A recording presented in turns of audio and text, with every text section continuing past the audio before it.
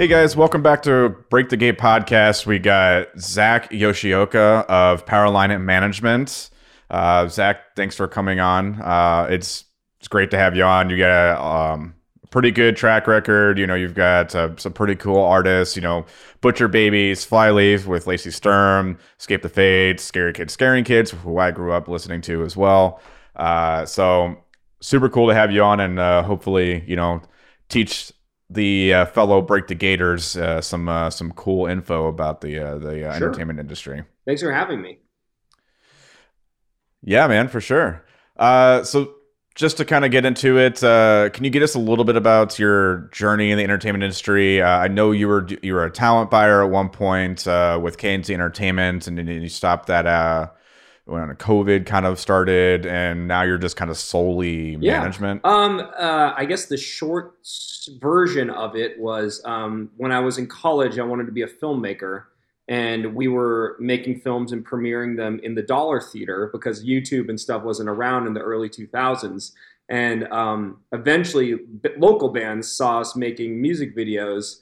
Wanted us to make them music videos because they knew I was a filmmaker. And back then, if you were a filmmaker and had video equipment and editing software, it was kind of like this anomaly. So I started shooting music videos for local bands, and then from there, I did a video, a DVD actually for this group called from Phoenix called the Funk Junkies, and they were on a record label called Suburban Noise Records, and they showed the owner who managed the Cottonmouth Kings this DVD I did for them. So it was like 3 days before I'm graduating from ASU, and I'm 22 years old, that I get this call, and this guy's like, "My name's Kevin Zinger, and I run Suburban Noise Records, and we just broke off a Capitol. Can I put you on tour with the Cottonmouth Kings, and will you make us a DVD?" And I was like, "Sure, that sounds great, whatever." So he gave me some money. I bought two Panasonic 100A cameras, and I left in May, and I came home in September a completely different person. And somewhere in the middle of that, you know, bands, I had shot a lot of like music videos for like live videos for bands like that were live, you know. So like, you know, one time I got a call and this guy's like, "Hey, my name's Neil. My band's playing the Marquee Theater. We have a single coming out. Can you shoot a live music video for us?" And I was like, "Sure." I would just take the audio and edit live footage over it. And that band was 3 Days Grace. And, you know, things like that just kept happening. Nice. You know, I had shot the Warped Tour and some things before I toured with the Cottonmouth Kings, but eventually got to the place where bands were approaching me like, "Hey, you have connections," or whatever you want to call it. "You want to manage our band?" And I'm 23 years old. I'm like, I don't even know what that means. But my friend's band, Morning Maxwell, asked if I would manage them. And I was like, well, most of the bands I know have record deals. Let's go find a record deal. So I just blind emailed some of the connections and relationships that I had at labels from shooting videos. I would ask for the A&R department and who I would talk to down there, and they would give me the email addresses. So in one day of shooting some emails out, I took Morning Maxwell to LA, and we met with Nitro Records, which was the Offspring's label. We met with Immortal Records, which is defunct now, but they signed like Korn and Scary Kids and all that stuff, Incubus. And then we met with Capitol Records, a guy named Justin Glorifex, who signed like the F-Ups and a bunch of stuff over there. And long story short, the band didn't end up getting signed, but I was like, I think I can do this. And from there, I found this band called Eyes Set to Kill from Albuquerque, Arizona, and they were kind of like buzzing on MySpace. And in 6 months, we were on tour with Papa Roach. In 8 months, we were on the Warped Tour, and that was kind of the beginning of me in the music industry side of things. So. Yeah, absolutely. Dude, I love Eyes Set to Kill. I remember that. I remember when they were blowing up, you know. That's such a good and underrated band. It was a beautiful time. I actually had sushi with Alexia and Lindsay yesterday. Lindsay was the singer at the time. It was three guys, 3 girls, and we're still very close. But it was such an amazing time because you could just post on MySpace and everyone saw it. There was no algorithms or anything like that. It was like the Wild West. And as long as you stayed consistent on MySpace, people would hear your music, and there would be people showing up to shows. So it was kind of a magical time. It was a simpler time. Yeah.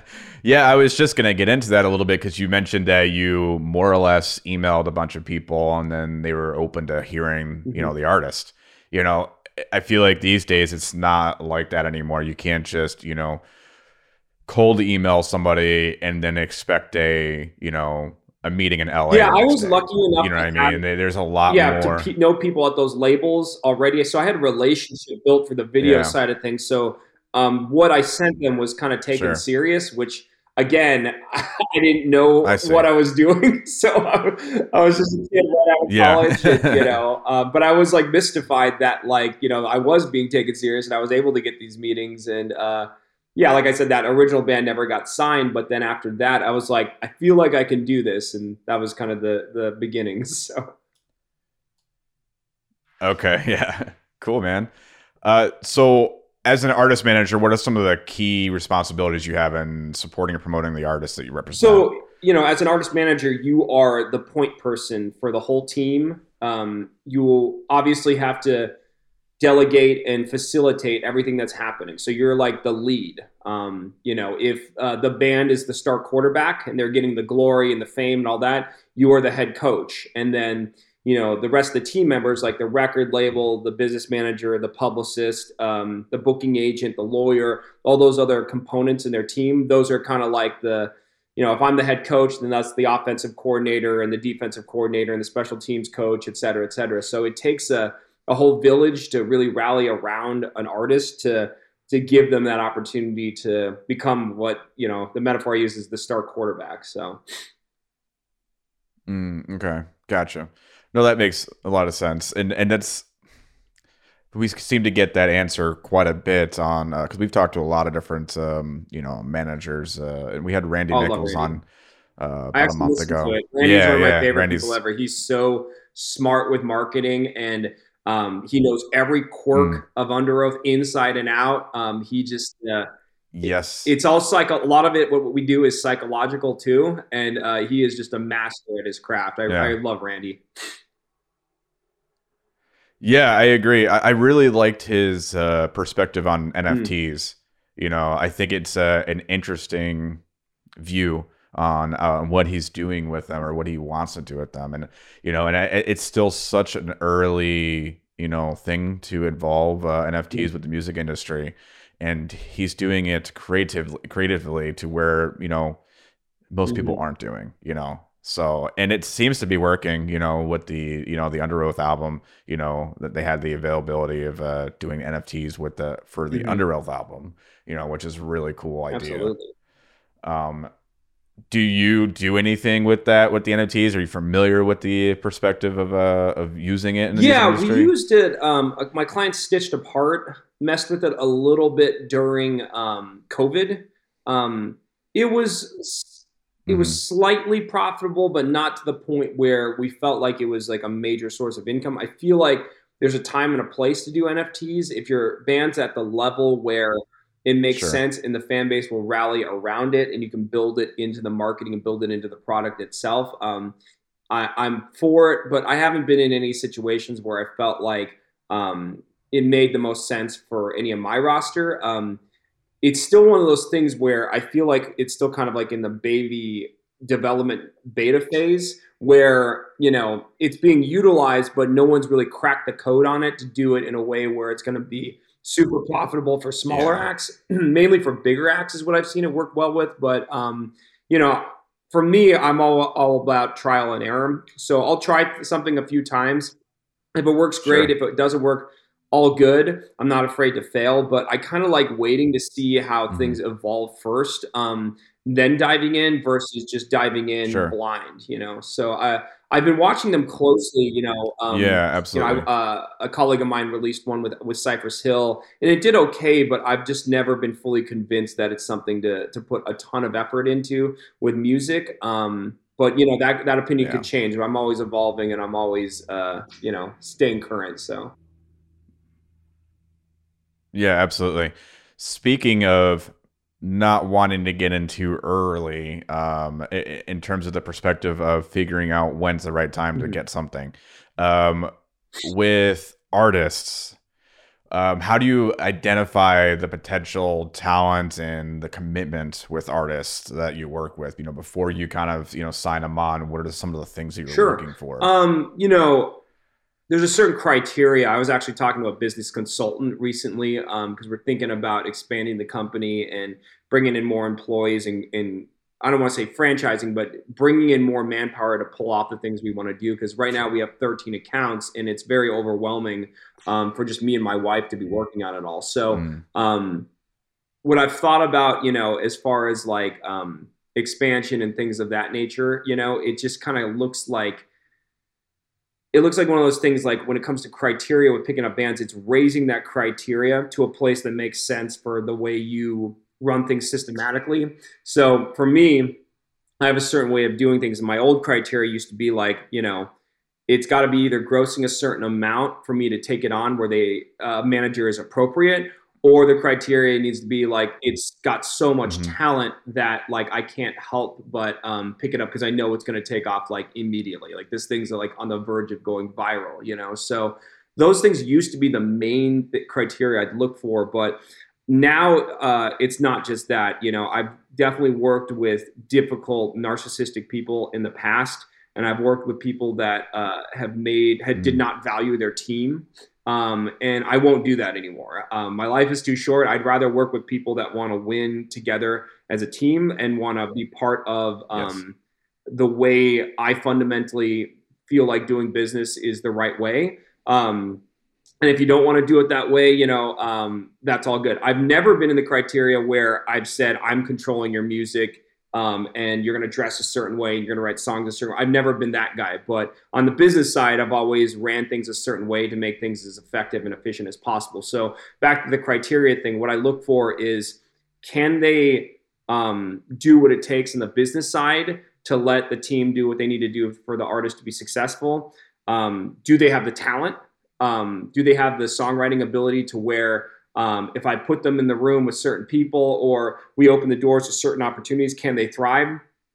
And then the last thing is, do they have the right mindset? I've noticed that Mhm. some artists just are not ready for success. Like they're not ready to handle the pressure of touring full time or doing interviews whenever they need to, or they just can't handle that pressure. They're literally just not ready for success mentally. And I think it kind of goes back to that, like, should high school players go directly into the NBA? I found that some artists that break in their mid 20s or early 30s sometimes have the maturity and work ethic to be easier to work with. I don't really have a lot of time to be delegating drama when we need to be focusing on the big picture things like business, etc. I've been around a lot of massive artists Mhm. like Shinedown and Breaking Benjamin and Papa Roach, and these are well-oiled machines where everyone in the band and everyone in the team are focused on the big picture.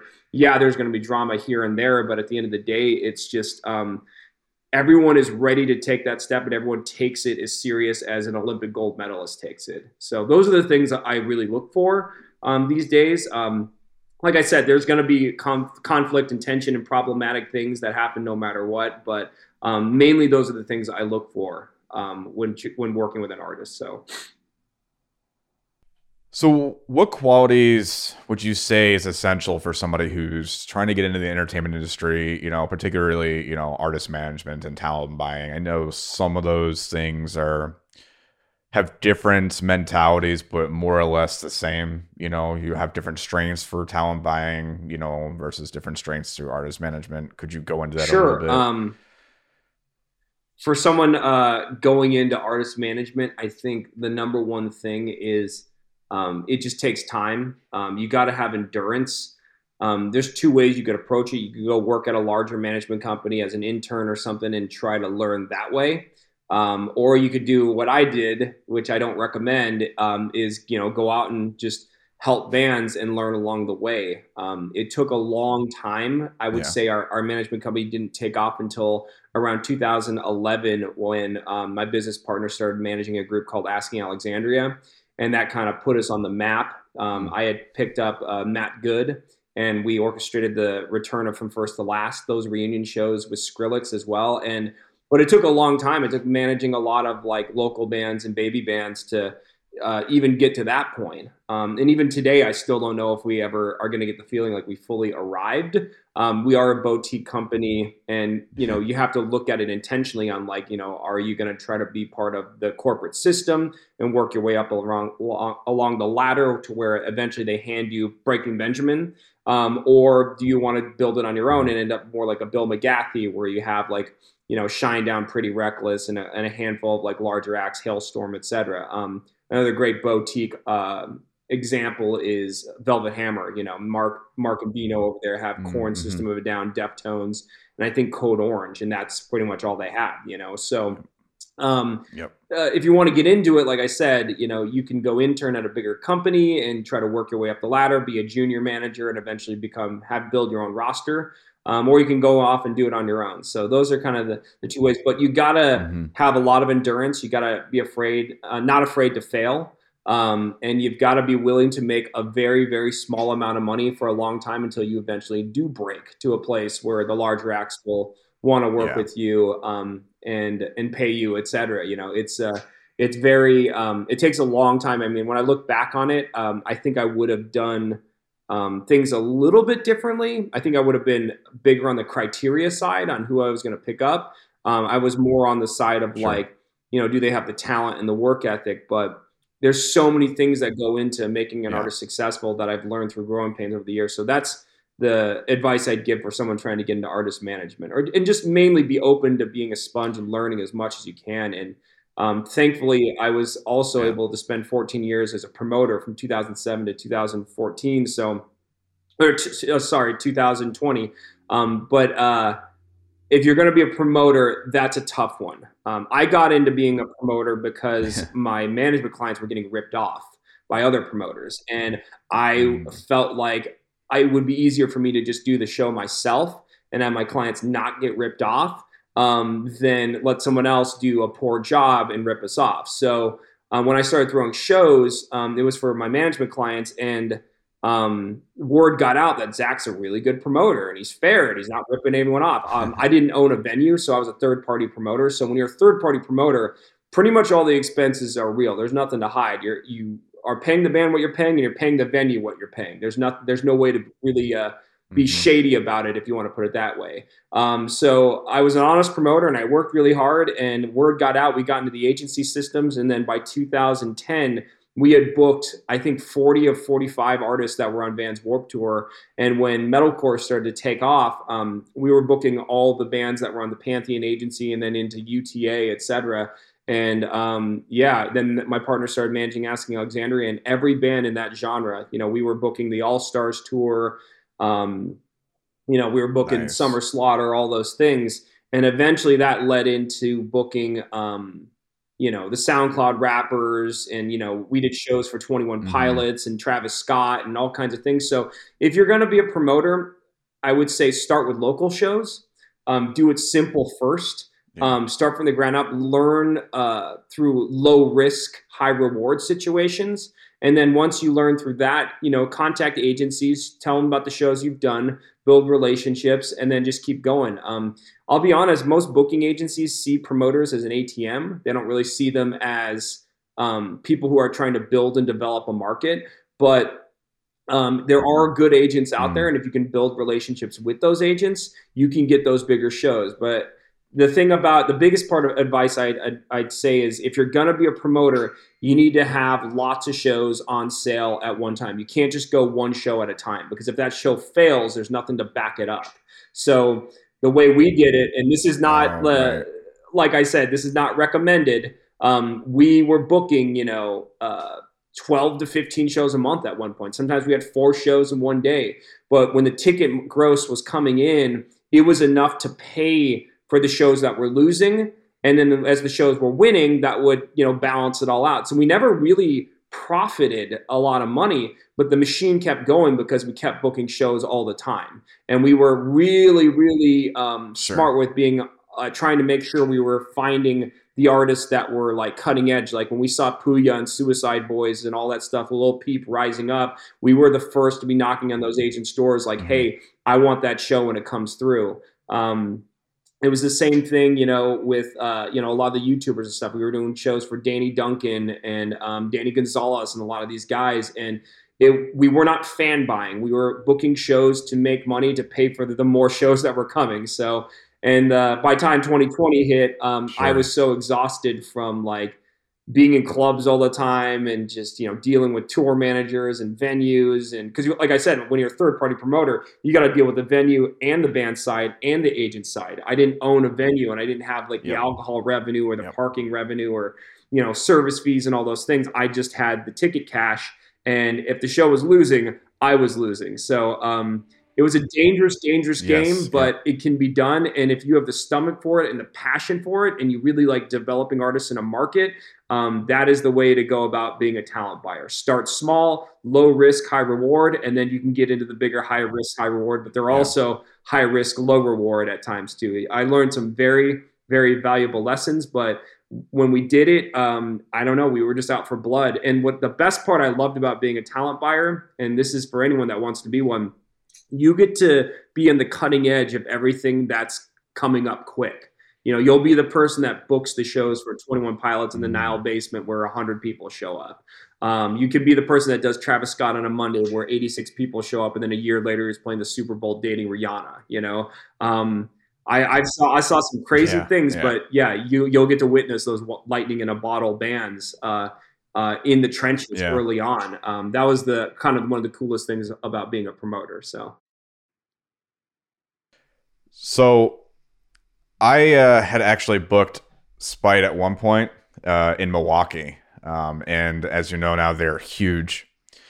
But when I booked them, they were still very much of an establishing artist. And when I booked them, we had 15 people sure, show up. yeah, I've So had those shows. yeah, so I definitely, yep, I definitely feel that, that perspective of like you get to see the up and coming. You know what I mean? Mhm. Because now Spite is selling out, large venues, Yeah. 500,000 cap venues, but 4 or 5 years ago when I booked them in Milwaukee, um, we had 15 people. So, Oh and yeah. it's not to say that they weren't good. It's just, they just hadn't got there yet. You know what I mean? A lot of it's an investment too. Like I would book these bands where I remember the first Asking Alexandria show I did. It only did like 500 people, and it sold out this room. But I got to ride it all the way to the top, doing shows for it when it was doing 2,000 people, etc. So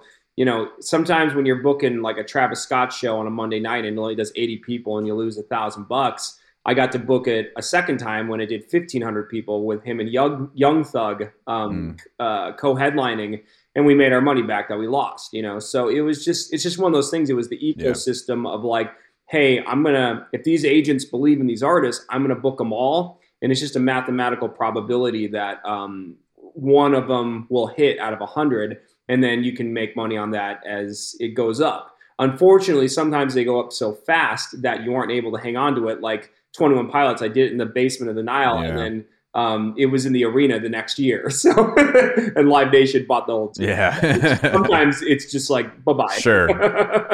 So Yeah, absolutely. Especially once Live Nation gets involved, you might as well yeah. just consider it gone. Oh yeah, yeah. There's no co-promote. Uh, There's no like honoring history. It's yeah. just gone. So Right, absolutely. We have so I'm in East Troy, Wisconsin now, and we have Alpine Valley down the okay, street there. And I remember distinctly when the conversation was happening when Live Nation was taking over Alpine Valley. Because some of the guys that were doing the shows there are now at the Pabst Theater Group. mm. And they moved over to there because Live Nation got them out. You know what I Mm. mean? And it used to be they would do a ton of concerts, but now it seems like you basically have to be like a Willie Nelson or some other caliber artist of that size for Live Nation to use the stage now, because it's just a bare bones stage. There's no sound with it. There's no lighting. It's outside. It's extremely expensive to maintain and equip. So you basically have to be committed to selling, thousands of dollars of tickets to be able to even think about having shows there. And I think Alpine probably realized that, they were going to lose money if they didn't bring in a conglomerate, a major conglomerate like Live Nation. Oh yeah. The key is, like I said, there's good things and bad things to it. Yeah, the key to being a promoter for all you upcoming talent buyers, be ready to do a lot of them. And again, do the low risk, high reward ones with local bands first, and then build towards the bigger one. But even the first 5 years of being a talent buyer, I put every dollar we made back into the company to build the company. And eventually I had the money to make deposits and take those high risks in order to, build the company and build relationships and ride the bands to the larger spots, so. Yeah, absolutely. So in your opinion, what are some of the more significant changes and trends that you've observed in music industry? I know that you've been in long enough to see it from a MySpace era to where, as long as you were posting regularly, you could, stay relevant. And then now I'd say you have to be kind of a TikTok star and you have to be an Instagram, famous, and those are significant changes in trends, what are the ones that you are recognizing from a management perspective? Yeah, there's two of them. One is the obvious inflation after COVID. And the other one before that has been streaming with DSPs. Early when I first started in, the like early 2007s or whatever is when our company started to like actually manage bands on a serious level. It was all about the merch bundle with the pre-order, and it was all about like how many units we were selling per week, and we were sound scanning on at venue the CDs per show, and just all that thing. It was all about the physical, and then in 2015. Spotify and streaming started becoming the main place, and everyone was up in arms because the big advances at the labels went away because you're only making 0.004 of a penny per stream. But as we've adapted and as we've evolved with streaming, kind of what I've realized is that Spotify is the same as Instagram. If you're not dropping if you're not posting or dropping a song on a regular basis, it's very difficult to stay relevant. And I think that's why DJs and rappers have been able to stay ahead of the curve versus rock and metal, because they self-record. They're able to just create the songs faster and get them out faster. Hence, you go to bat more times, eventually you'll hit a home run and you'll go viral, So what I've seen with a lot of it has been, the big advances of the labels have gone away. But what I love about streaming is like the Energizer Bunny. It's not perishable. With an iTunes download or a CD, you get $10 or 99 cents once, and then it's over. Now we're licensing music to people versus selling it to them. So with streaming, pretty much every band recoups at some point. It might take 10, 15, 20, 30 years of streaming, but if that money's coming in, it's eventually going to recoup at some point. You might not be alive when it recoups, but it'll recoup at some point. And what I've noticed is that if you're generating $2 to $4 grand a month in streaming or whatever that number is for a record label, why would they keep promoting and investing into your band if they know that 18, 21 months from now they're going to have their money back? They can almost green light the next album for you to work on because they know they're going to be broken even 18, 20 months later. So even if you're in the red with them, they can greenlight the next album, which I think is kind of cool because, we're having the record label take the risk on it and, pay for the music videos, et cetera. But the downside of that is they own the master. And when we are not on that record label anymore, they're still going to own that master. They're still going to be exploiting that streaming, et cetera. So about 80% of my roster now are independent. We use 1RPM, stem distribution, blood blast distribution for a lot of the heavier stuff. and they'll give us an advance. We own the masters, we own the physical, we own the publishing, and once that advance is recouped, we get a massive royalty rate versus the small royalty rate we'd get on a record label. So that has been one of the biggest changes, is streaming. I love that music continues to make money every day and it's not perishable, but I do miss the days where you could sell 50,000 records first week and you could go get a multi-$100,000 advance from a label. I mean, those are things that I do miss. But in the long term, absolutely. I do remember that time being sorry, I was going to say, I do remember that being that time, where first week sales basically made or break your career. Yeah, and unless you were releasing a deluxe edition or a remix album or whatever, it just stopped selling. Now it just goes and goes and goes forever. It's interesting. Everyone was all up in arms about that Scooter Braun purchasing the Taylor Swift catalog. Bought it for $300 million. But if that thing is generating $30 million in streaming, in 10 years, Scooter Braun's got his money back. In 20 years, Scooter Braun's got $600 million. In 30 years, Scooter Braun's got $1 billion.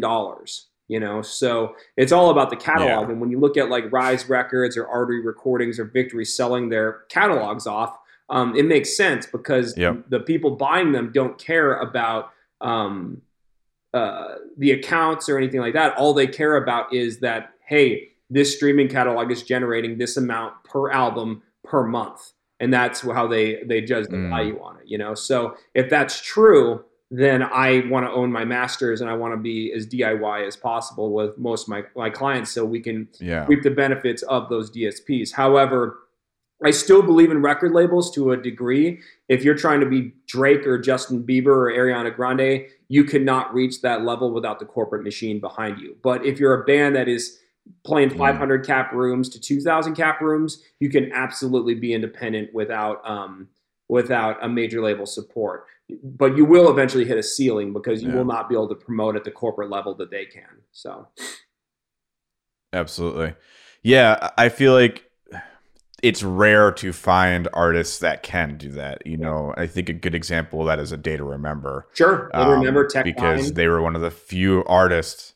So they were one of the very few artists that was able to get off of a major label and still do very, very well. And that attests to how much they grasped on the industry, how things work on the business level. And that takes a special group to be able to recognize that and practice those after, finishing with the label. And unfortunately, not everybody in a band, is going to have that same mentality.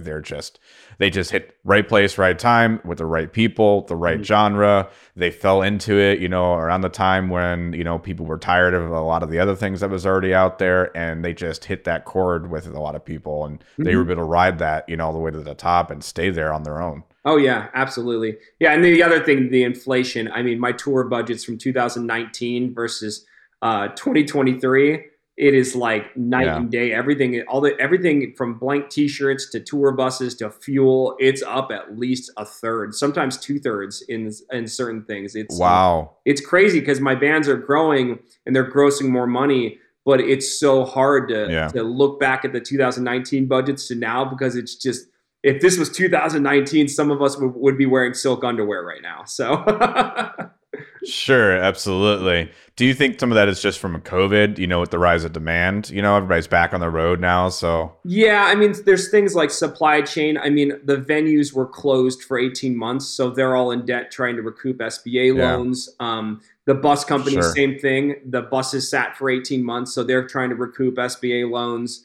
Fuel is what it is. It's just, there's nothing you can do to change it. I mean, we just got the settlement back from one of my clients from Australia, and I was looking at it, and I was like, this doesn't seem right. This seems really light. But then when you really break down the expenses and you look at life after COVID on what it costs to run a show at a venue, it's night and day. Things changed, and you got to do the best you can to keep up with it. And unfortunately, the only way to offset it is ticket prices for patrons are larger than ever because it's costing more to tour. So when people are complaining about these massive ticket prices, et cetera, you also got to understand that Live Nation and Ticketmaster were closed for 18 months as well. Everyone's just trying to get back to a place of reset. And the people getting crucified for Right. those sins are the patrons, unfortunately. But hopefully, Yeah, absolutely. with the next election and places, things like that, we can get back to a better place with the economy, not only with the concert side of things, but just the world in general. But honestly, COVID Yeah. changed everything, So that's what Yeah, it the did. biggest, most discouraging part of it, because we're over here with my clients, we're just trying to put out music to the world. And I really, truly believe that being a musician and a songwriter is a key part of society. They play a very important role in society, and I really wish there was a way to make it more fair. So, Yeah, absolutely. I agree. We talked about this a little bit earlier. Can you go into a little bit more of the role of technology and social media and the success of artists? How do you personally use these platforms to promote your sure. artists? Because that's something that everybody's trying to figure out how to do. Yeah. Well, like I said, it's all about the DSPs and streaming now. So whatever you can do content wise and posting wise, whether it be Twitter, TikTok, Facebook, Instagram, whatever it may be, you're trying to drive people to the DSPs so they continue to stream, they continue to stay active with it. You can sit on TikTok and make funny videos. You can go on Instagram and just, make sure you're making reels and posts and stuff. And hey, we got this song coming out, et cetera, et cetera. But we're in such an ADD world now that unless you're Hmm. dropping something new, things get old pretty quick. I mean, I feel like when a Yep. band drops a single or an album, 2 weeks later, it's just old. That sounds Yes. harsh because we've all poured our hearts and souls into this, but it's just the reality. It's just old. Hmm. And you've got to continue to drop content around it or tour to make sure the song stays relevant and stays spinning. What I've noticed with Escape the Fate, when they tour, their DSPs go up because they're not playing to people; they're playing to people's cell phones. And when they're playing to people's Mm. cell phones, they're going to Spotify, they're following, they're streaming the song afterwards, etc. So it's changed now. We used to go on a tour to hustle CDs and sound scan them once a week, and now we're Yep. going out on tour to make sure they hit that QR Yeah. code and start Yeah. streaming and following and making sure all that goes. Yeah. So yeah, it's just Yeah. that's been the biggest change I've seen, and everything is it's all about the DSPs, and social media is literally to drive people to the DSPs. So that's Yep. as simple as I can put it, and you can talk algorithms, you can talk content and different tricks and whatever, clickbait all you Sure. want. But really what we're doing with social media is we're trying to drive people to the DSPs. So Yeah. Oh man, I forgot about SoundScan. I forgot that was a thing, and now yeah, it was like the bread and butter, and now it's like, oh, that's right. That was a thing it was a tool that we had to use. I don't care about Billboard or Um SoundScan anymore. it All I care about is how many streams you do first week. yeah. Wow, that is impressive. Well, 300,000 streams, absolutely. 2 million streams. Like, that's all I care about. Yes. Yeah, absolutely. Unless, you're a larger artist, you know, you may not even get to that point to where you might chart on Billboard. Yeah. The last artist that I managed was Dreamhouse. They're based out of Milwaukee. Mhm. They toured with Johnny Craig. They did Warped Tour run. And right before I left them, they charted on the Heat Seekers Hmm. for Billboard. And it did very, very well. That single did very, very well. Couple years, or no, just I guess a couple years ago, they released a track, and it surpassed 1 million on Spotify, but it didn't chart Billboard. Mm. And Yeah. it was weird, Yeah. because there's that change, Soundscan in changed the the rate way of the streams environment per unit works. too. Yep. Yeah, that really messed Yeah. everyone up on first. I So can't remember when it was. It was like during the pandemic. SoundScan changed the rate of streams, which equaled 1 unit, and that threw everyone's numbers yep. off. And then they changed the thing Yeah. too with a bundle. You can only SoundScan one thing from a bundle, not two things from a bundle. Now there's all these Oh yeah. weird things that go into it that stop artists from charting a certain way. But at the end of the day, to Yeah. me, it's more about building a fan base and conversion. Yep. You could flex with the Billboard, post all you want. At the end of the day, Sure. you're really just trying to get people to follow your band and stay loyal to it versus being like Tinder and swiping to the next band. I think the most dangerous thing on Yeah. Spotify is the other artists you may like or other artists that are like this artist, because it's literally just killing the loyalty in your artist to that. Like when you used to buy a CD, Yep. I committed to listening to the CD, and I committed to the CD being in my CD booklet. Now with Spotify, Yep. it's just as music is just as disposable as Tinder or anything else in the swiping world. So, yep, you're absolutely right. It's really hard to capture that DSP listen from like TikTok or Instagram. You know, I know they've got different things like, you know, Beacon, Time Tree, you know, a couple other things that you can put into the link, you know, on your TikTok, and it'll bring you to your Spotify. But it's weird because it doesn't integrate well. You know, it typically it brings you to like a web browser, at which point you can listen to it, but it doesn't lock you into Spotify. You know, so you have to almost have a conscious mind to be like, okay, well, I'm going to go to Spotify and I'm going to look up the artist now, and then I'm going to follow them and I'm going to listen to the song. And as you said, everybody's ADD, so most people aren't going to do that. You know, it's that capturing of the data, you know, the feedback from, you know, Instagram, TikTok, and moving it over to Spotify is a really hard thing to do. And it was interesting to see labels picking up people off of TikTok followers and, you know, and likes and views, because they felt like, oh, well, they did very well in this platform, so obviously it's got to translate. And it didn't. You know, it didn't translate at all because people are just people. That's the way we are. Sometimes, you know? Like my buddy found Bailey Zimmerman on TikTok and took him all the way to the top. But, you know, again, that's the lightning in a bottle. I was watching this Rick Rubin interview of 60 Minutes the other day, and Rick Rubin said the best thing. He said that record labels and producers and most bands out there are trying to just give people what they want. And Rick Rubin said, people don't know what they want. People only know what they heard last. So if you can make them feel something and make them feel something that's genuine and authentic, then you will win. And I thought that was a really bass-backwards way of putting things, but it makes a lot of sense because obviously if a hamburger sells well at In-N-Out, McDonald's is going to try to do something that sells well just like that, and everyone's copying each other. Next thing you know, Taco Bell is selling French fries, but I think when it really comes down to it, if you can make people feel something and the artist actually feels something, it will get back to those roots of translating. Howard Benson's a pretty good buddy of mine, and he said that when he worked for Clive Davis years ago, he said that the way they pick songs to produce had nothing to do with music. He said Clive Davis and him would sit there with the lyric sheets of songs, and they either liked the lyrics or they didn't. And if they didn't like the lyrics, the song was not getting produced. And I was like, that makes a lot of sense. But the hit and how do we replicate a hit? And does the audience really know what they want, or does the audience only know what came before? So those are all interesting things to think about.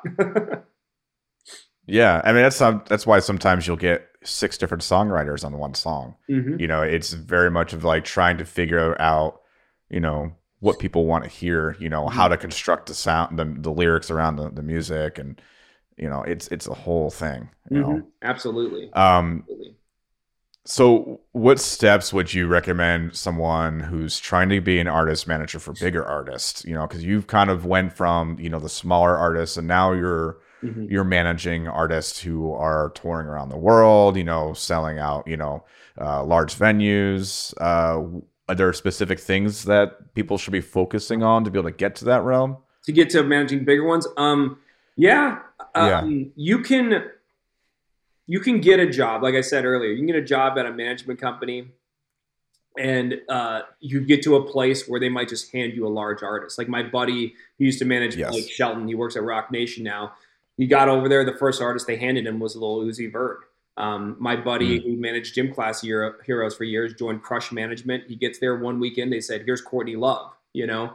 You can go about it like that, where you have a track record with something that's a little smaller, and then they give you something larger, where, you know, you're challenged at the company. But I also think that, you know, it's not as difficult as you would think. If you have strong criteria and a strong foundation, you could take a band 0 to 100, you know, and you can also be the guy that come in and take a band that was at 100 and has kind of dropped down and fix the infrastructural things that are happening to make the band more efficient on the business side, to get it back to a place where it's consistent and become on top again, So there's really no formula Yeah. for it. I've known people that didn't know anything about management and they were managing their friend's band and suddenly it's huge. I've seen situations Yeah. where, Echo Smith's their dad, managed the band as a local band and blew Yeah. up, and he's still the manager today. So I think that more so than anything, it's more about like, can you recognize what's working and can you amplify that? I always use the That's In-N-Out true. burger Yeah. menu as the perfect example. When I go and work with bands, I look for the ingredients that work. I don't look up to fill the menu with 5 billion things. I look for the ingredients that work and I try to amplify those. And if you can identify those things, Yeah. you can see a band grow, whether it be brick by brick or a big one. But there's real no Sure. set path to just managing big bands. I would say more than anything, just immerse yourself with as much information, do as many internships on all sides of the business to learn, and just be willing to put in the time. I've noticed that, like Seth Rogen made the best quote one time. He said, "If you don't quit, you might make it, but if you quit, you definitely Yeah. won't."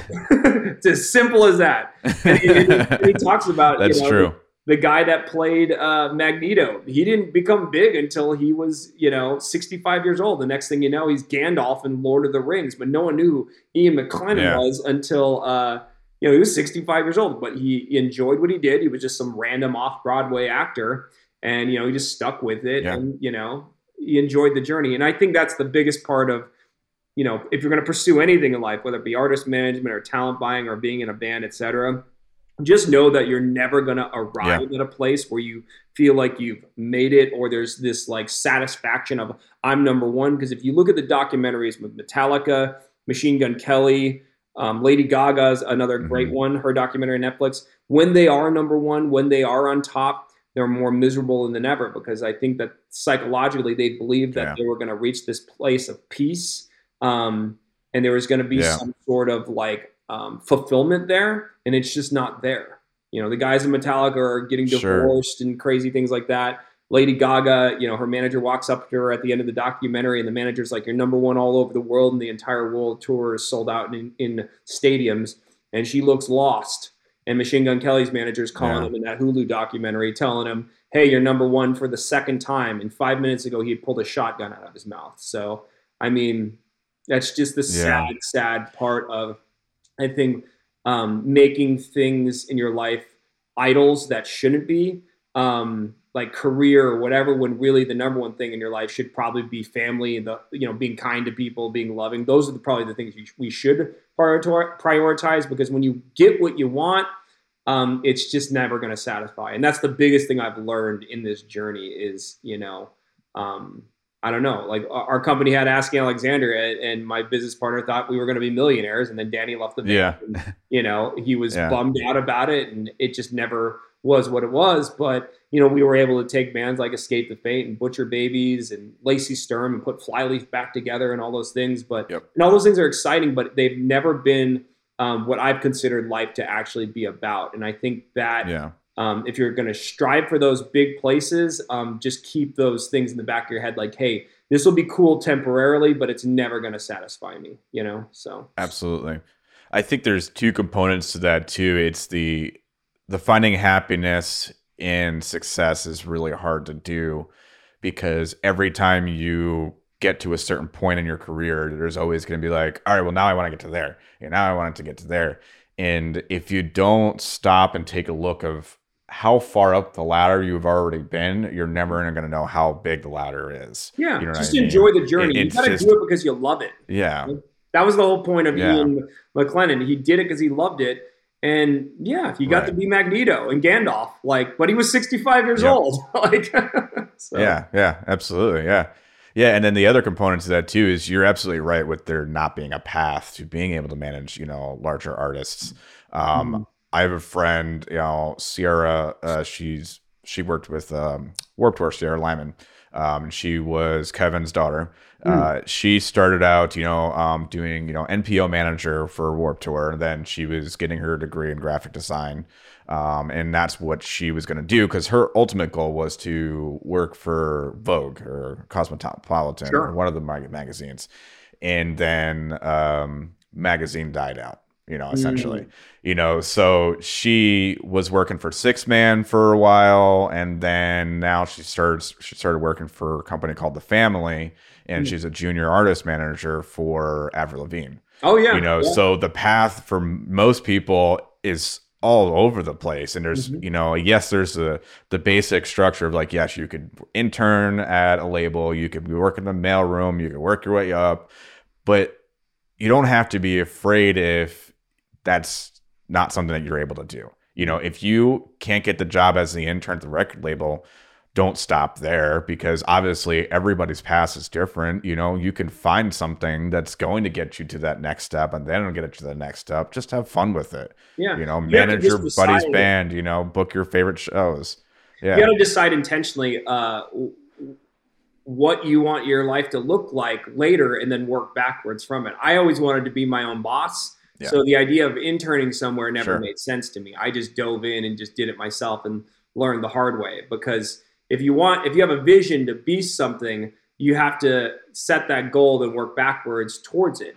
So yeah, I just never saw the way as being like, climbing a ladder when someone else's fortress. It was more like build my own fortress, and that'll be that. But there's pros and cons to each way. And, I'm not managing arena acts by any means, but I have had a handful of clients, Sure. tour with the arena acts. And I do believe with the promoter Yeah. backing I've had, we'd be more than qualified to work on projects that large. But you just keep learning and keep growing, and yeah, you just enjoy the journey as it comes. Because if you get too caught up in what other people are doing, or where you're at for where your age is, etc., it's not productive. You need to have tunnel vision and just like Yeah. focus on like what I'm trying to achieve, and anything's possible. I mean, we're all built with the same cells as anyone else. The only Yeah, difference is absolutely. that some Yeah. people are better with endurance and some people are better with pressure. So Sure, absolutely. So, how important is it for an artist manager to have industry contacts? I know you mentioned that helped you in the beginning with getting some your management career started. Do you feel like it's important for a manager to have industry contacts, or is it really more about the work ethic? Um, it is important, but it's not the be all end all. If you have something that's special and you are creating through marketing something that is very, very attractive, they will come to you. And Mhm. as time goes on, and as you've worked with more clients where you've had people come after you, you build those relationships and you build those contacts and you build that repertoire. I mean, during COVID, I felt like was the best time to strike as an artist manager or someone trying to build contacts, because no one was doing anything. They were just networking. They were seeing what was going Yeah. on. They were just poking around. They were just trying to fill their time. So, I did meetings, as many Zoom meetings as I could with as many people as possible to try to build my network. And when COVID ended, my roster was stronger than ever. And I was the one guy that was able to figure out a way to make money not touring, and that was through Twitch. And that's a whole other story. But Yeah.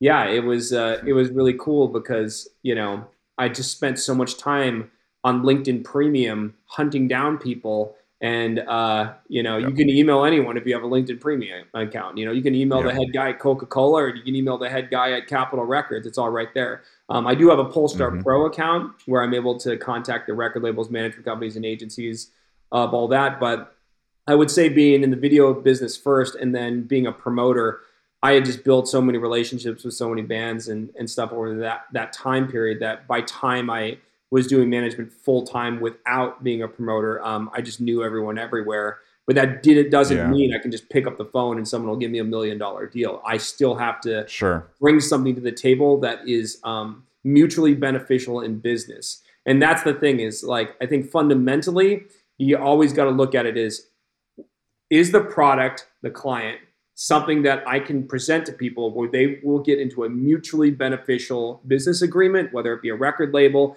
or a publicity deal or whatever it may be, a show negotiation? Is it mutually beneficial? And to me, that is more valuable than anything. It's just building Yeah. something that has value, and then using the fundamental of, hey, is it mutually beneficial? And that's what will propel an artist's career. So Absolutely. We had a conversation with Ricky Armanillo from Ice Nine Kills And he mentioned something very close to that, where you have to develop your brand and have a brand that's presentable to where you are employing people other than just your artists, your managers, and your talent buyers. You Mm-hmm. know, your stage hands, your drum tech, your guitar techs, like those are all people who are hired on a tour, to take care of the band. You want to be able to present that your brand as a way that you could do that. You could provide that for you, Mm-hmm. for the label or for whoever, and Absolutely. I, Yeah. yeah, Yeah. Building a team around your band or brand or whatever you want to call it, it's key. Like just getting yeah, people on board and making sure people stay inspired, not drained. yeah, Those are all key components. I look at like Social Distortion, same manager, same agent, same label, same everything, whole career, and that is what has built them into the legacy act they are today. They never had peaks and valleys. They were just Social D, a little bit bigger, a little bit bigger, yep, a little bit bigger. And it's the same thing with Slipknot. Back in the day, Limp Bizkit and Deftones were bigger than Slipknot, and now Slipknot's the king because every yep, year, a little bit more, a little bit more, a little bit more. They never skyrocketed to the top. Every year, they just kept building. And I think the brick by brick mentality will keep loyalty with fans and your team stronger than skyrocketing to the top. Everyone's trying to jump on board, and then the next single doesn't hit, and people are like, "Well, that was cool. See you later." sure, yeah, absolutely. Uh, I had thought about this question earlier when we were talking about releases, and then I forgot it because I also have an ADD mind. In terms of releases, have you felt that there was effectiveness in the waterfall effect or the waterfall release plan, or is there something better than that? Because it's like the single, the music video, whatever. Do you find value in that? It's a case by case basis. If you're a band that you're trying to build your algorithm up, I would say a single every 8 weeks makes sense, and then content in between those eight Hmm. weeks to build, make sure the streaming stays relevant or keep the band on tour during those 8 weeks. So the streaming continues, and then the next single rides off the algorithm of the one before, and so forth and so forth. That is one way to do it. But if you're as big as Eminem, you could drop a whole album without anyone knowing about it, and that thing's going viral no matter what. That's fair. Yeah. It really comes down. Like you can sit here and say that this is the path to do it, but it's a case by case basis, and it also goes to where the artist is in their career. If they're an artist that's already established, I might take a different approach. If it's an artist Sure. that has no following and no algorithm, then you got to go brick by brick, and waterfall might make more sense. So I Yeah. am big on releasing singles, at least like 5 to 6 singles before an album comes out. But sometimes it makes more sense with where tour lands, etc., to do 2 or 3 singles. So it's all about Sure. aligning the planets, and wherever I see the most convergence waiting to happen down on the timeline is how I'm going to line it up. So Yeah. Absolutely. So the things like the waterfall, DSPs, all that stuff, those are all kind of knowledge pieces that you learn oh by yeah. being in the industry and working and developing that vocabulary. Yeah. Is it crucial, would you say, for an artist manager to have a deep understanding of how the music industry works in its various sectors, publishing, touring, marketing, and then knowing some of those terminologies that come with it?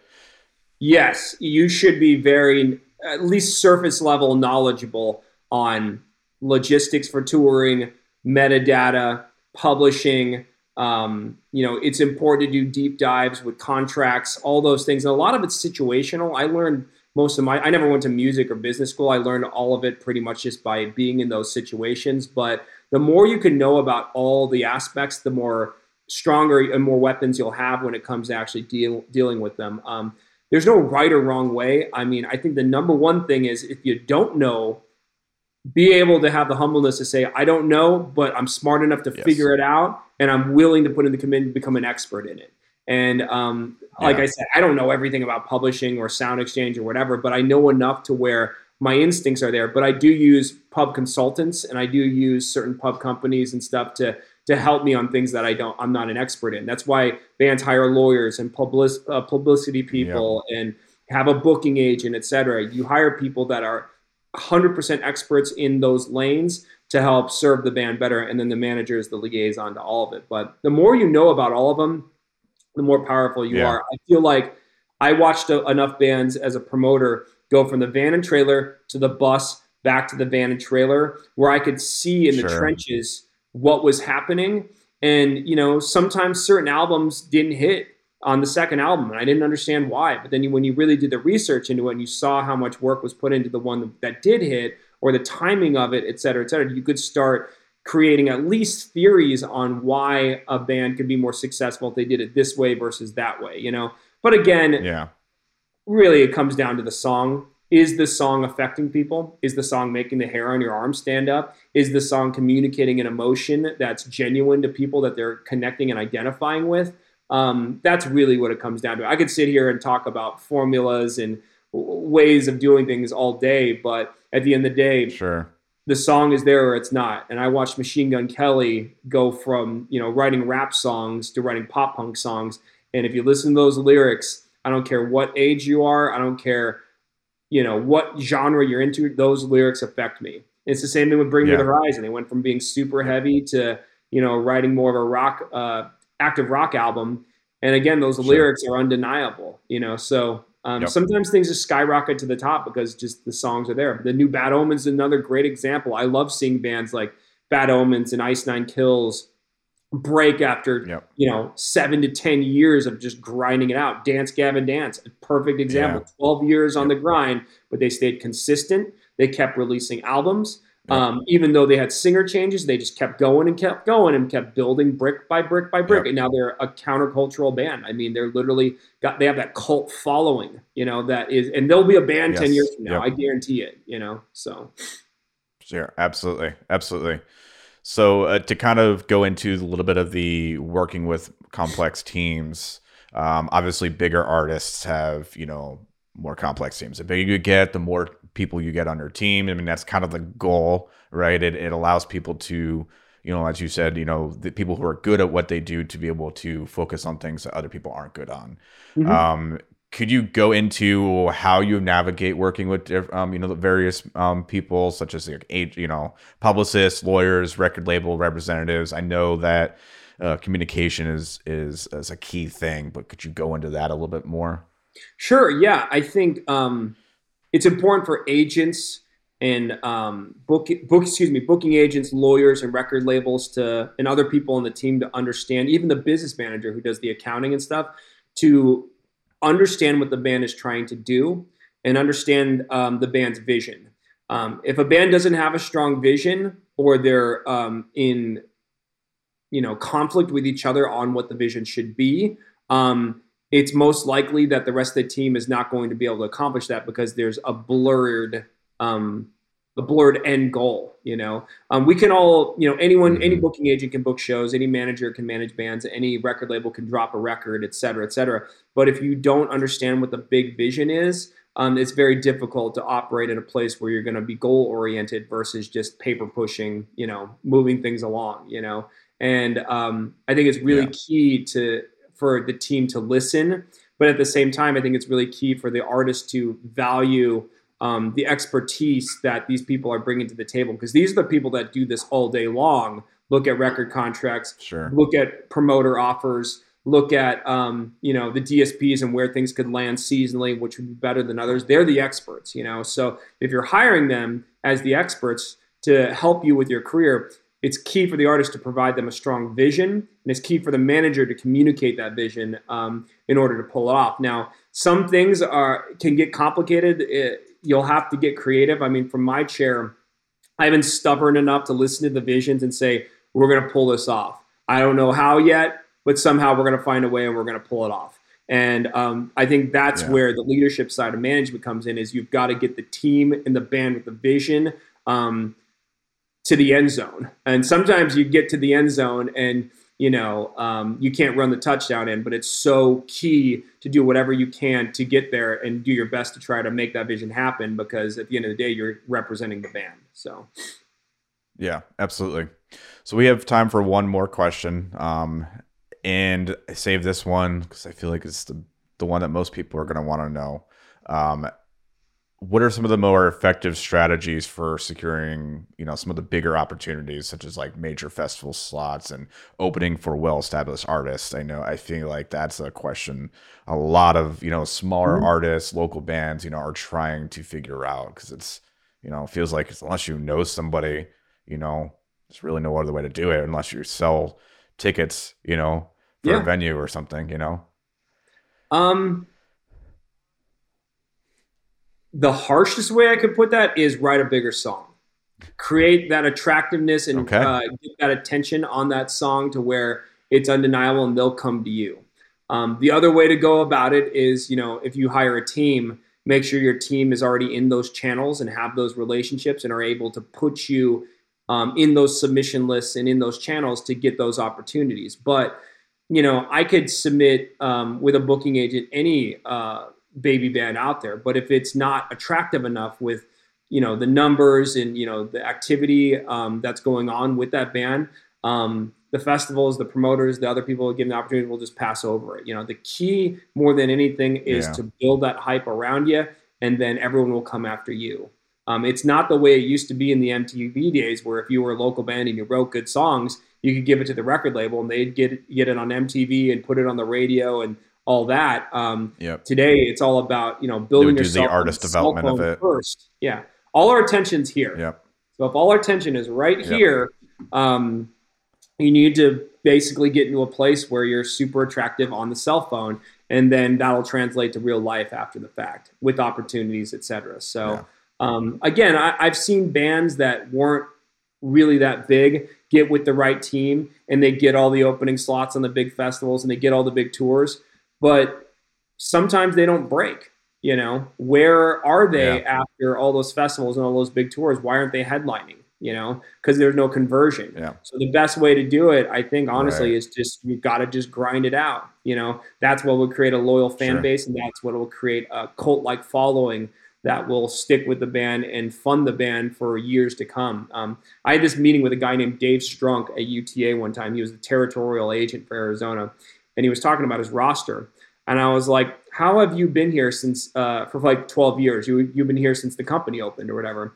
And Dave Strunk said, when I build my roster, I don't look for things that are spur of the moment, like, the hype of today or whatever. He's like, I'm not trying to pick up Rebecca Black, where it's just this viral thing out of left Yeah. field. He's like, I look for cult-like followings. I look for bands that can consistently do the same business, and whether they're growing or not, they never get smaller because they have the same cult-like loyal following. So he had artists Yeah. like the Blood Brothers and stuff like that Mm. could play the big festivals a couple times a year and then go away. And next year, those fans would still be there. If they want to take 2 years off, those fans are still going to be there, And his entire Yeah. roster was cult-like bands like that. They weren't these big viral things, but they were enough to sustain his roster, sustain his chair at UTA. And that's kind of the philosophy I've had with a lot of my artists is I don't want to work with artists that are not going to be popular 2 years from now. I want to work with artists that have followings that we continue to service and provide for as they provide for us over years to come. And if you look at Butcher Babies or Escape the Fate or even Lacey Sturm or Scary Kids, they have these followings where they're just rabid. The people will always be there. They're loyal. They're not the swipe and I'm done with it. They're just they're loyal to it. And finding Yeah. artists like that and building artists in that mentality has been fundamentally what I've always tried to stick with. So Absolutely. All right. Well, Zach, thank you so much for coming in, and talking. This is one of our longer podcasts, and I wish we could go longer, but we've got another one right after this. So for sure. we'll have to Thanks for have you having me. back on again at some point. Yeah, I appreciate Yeah. you guys, man. I love what you guys are doing. I love all the guests you're having, and yeah, man. Thanks so much. I'm very grateful.